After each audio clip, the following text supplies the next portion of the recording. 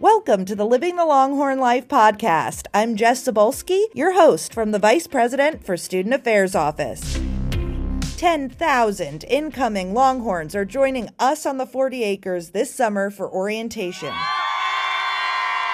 And many of their families will be here too for family orientation. First thing in the morning when they're all like walking up through Brazos Garage and we're all cheering for them and they're like, oh my God, like you could tell they're just like, I'm finally here, like I made it and like I'm so excited to be here, and that makes me feel excited for them. Shelby Davis is back this summer to help lead the orientation advisors on the ground.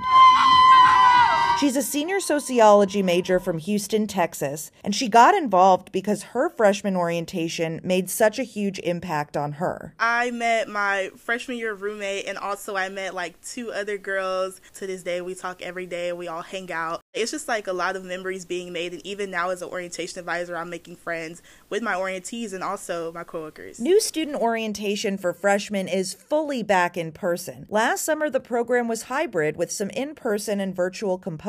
Transfer students have the option to participate in person at one of 3 sessions. I think it's just really exciting to see how excited the new students are. Like for a lot of them, this is their dream school, so they're like, I'm finally here. These 80 advisors are mentors to new students. They help in the transition to college life, but their most important job?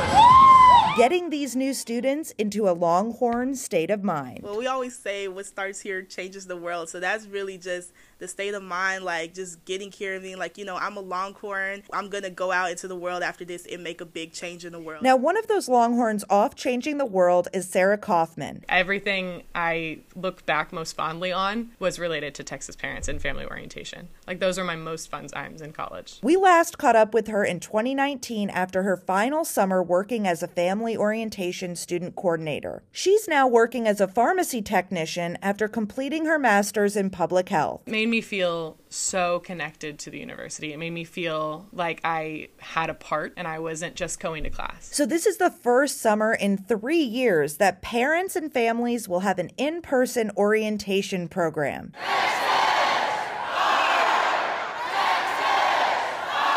Because at the end of the day, you see the parents all smiling and connecting with each other at the barbecue, and it's just really fun. You see all your hard work going into it, and there's a great result at the end. And you know, both programs are really just all about introducing new Longhorns and their families to what it means to be living the Longhorn life. Living the Longhorn life, to me, is representing the university and showing the potential that can come from being a student at the university. So to all the new students and families out there entering this new experience and starting your journey with us on the 40 acres, welcome and hook 'em horns.